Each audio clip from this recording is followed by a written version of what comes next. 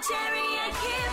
Kiss 97.3. It's Robin, Terry and Kip's Baby Makers. Love grows where my rosemary goes, and nobody knows like me. This week, we're going to change someone's life. Somebody will score $20,000 toward their baby-making journey. And if you are struggling to conceive, you can book your appointment with City Fertility. Give yourself the very best chance of creating your family. Now, we have talked about all kinds of ways to make a baby, and today we're going to focus on surrogacy. So I just looked up the definition of surrogacy, and it says surrogacy is an arrangement in which a woman, the surrogate, agrees to carry and give birth to a child on behalf of another person or couple, the intended parents. Incredible gift. It sounds so simple. Yeah. And yet, sometimes things can go wrong. As explained to us by Stephen Page, who's a leading Queensland and internationally renowned surrogacy lawyer.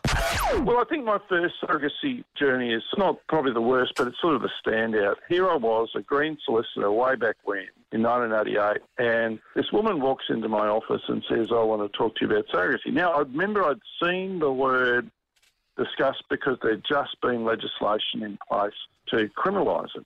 And she said, I've been paid $10,000 by this couple to have a child, and I want to know if I can keep both the money and the boy. Both. Yeah, and my jaw dropped. I don't know whether I showed her that, but I just went, oh, my God. And she had the money, and I said, well, it's a void contract. You can hang on to the money, so you're entitled to it. And so far as the child is concerned, you're the genetic mother. It was traditional surrogacy, so she's the genetic mother. It wasn't someone else's egg. And if you end up in the family court, chances are, back then, she would have succeeded. But I said, it's unlikely it'll ever get to the family court because they'll be reluctant to bring it anywhere near the court where they might get prosecuted. So she got to keep both the money and the baby. And if that boy is still alive as a man, because he'd be in his 30s now, whether he was ever told the truth about where he came from. Yeah. That's what I wonder. Surely that's changed. Surely that's got better. He was saying he hadn't heard it at that time, and now he's internationally renowned for surrogacy cases. It's still a minefield from what I gather, though, in Australia. Yeah, and that case might have been legal, but it was completely immoral. Yeah. Our next guest is Stephen Page. He's the director of Page Proven Lawyers. He's the leading Queensland and internationally renowned surrogacy lawyer, has been on his own surrogacy journey with his husband. Stephen is the proud dad of daughter Elizabeth and a passionate advocate for surrogacy. G'day, Stephen. G'day, how are you? Stephen, throw some statistics at me about surrogacy in Australia. Well, for every child born here, 4 are born overseas. There's about 240 thereabouts born overseas, or 230 born overseas. The last number I saw, it's about 60, 70 born Australia-wide, as best I can determine it.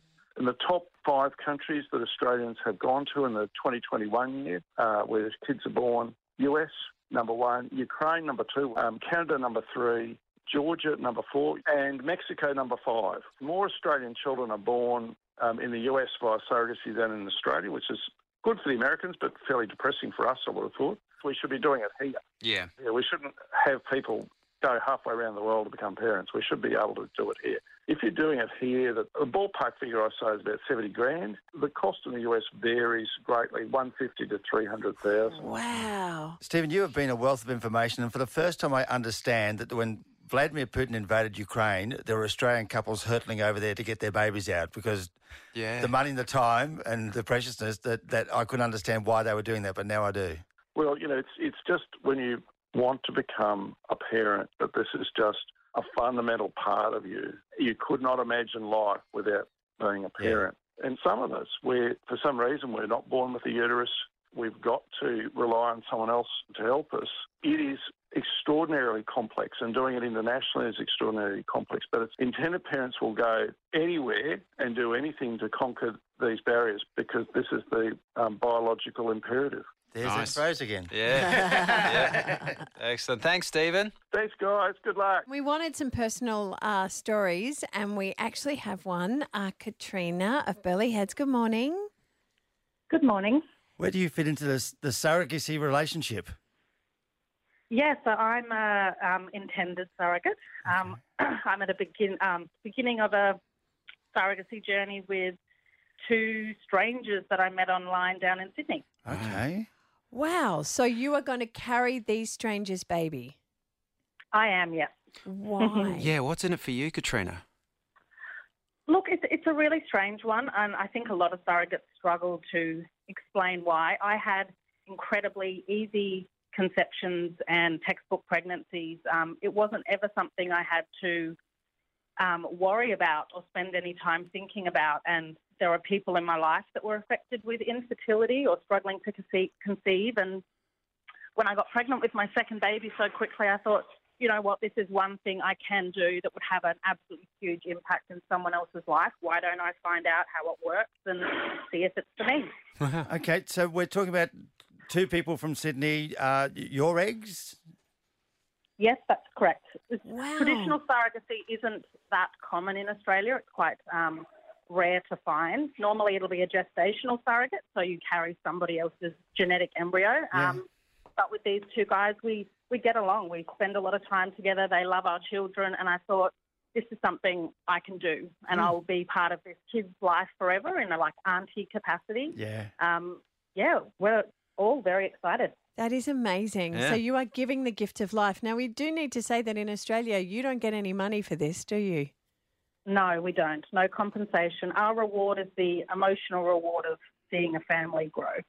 That is extraordinary. Yeah. And I guess with a same-sex couple too, have you thought about the idea of your actual child or, being out and about in the real world?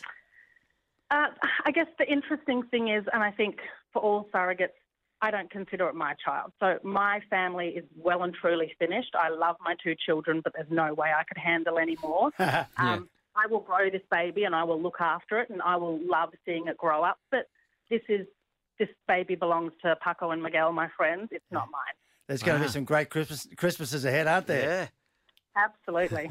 I love that. You are an extraordinary human being, Katrina. So where are you? You said you've just started the journey, so you're not pregnant yet? No, we're not. I'm on a slightly older side when I had my kids, so I'm turning 39. So the boys are thinking maybe down the road they're going to want a sibling. So we're going to go through and we're about to, in the next 2 months, create some embryos to freeze to keep for future use if I'm no longer fertile down the road. And then in about March, we're going to try and conceive for the first baby. Wow. So you'll carry your own baby and then potentially be a gestational carrier too. Exactly. Wow. That's just the complication we needed. This is getting way too straightforward. I was just imagining trying to explain what you're doing to my grandma. Just her mind exploding. Interesting conversation. It's incredible. Yeah, it's such a gift. And thanks so much for sharing your story, Katrina. Sure, no problem. Yeah, given the gift of life. Amazing. Robin, Terry, and Kip. Kiss 97.3.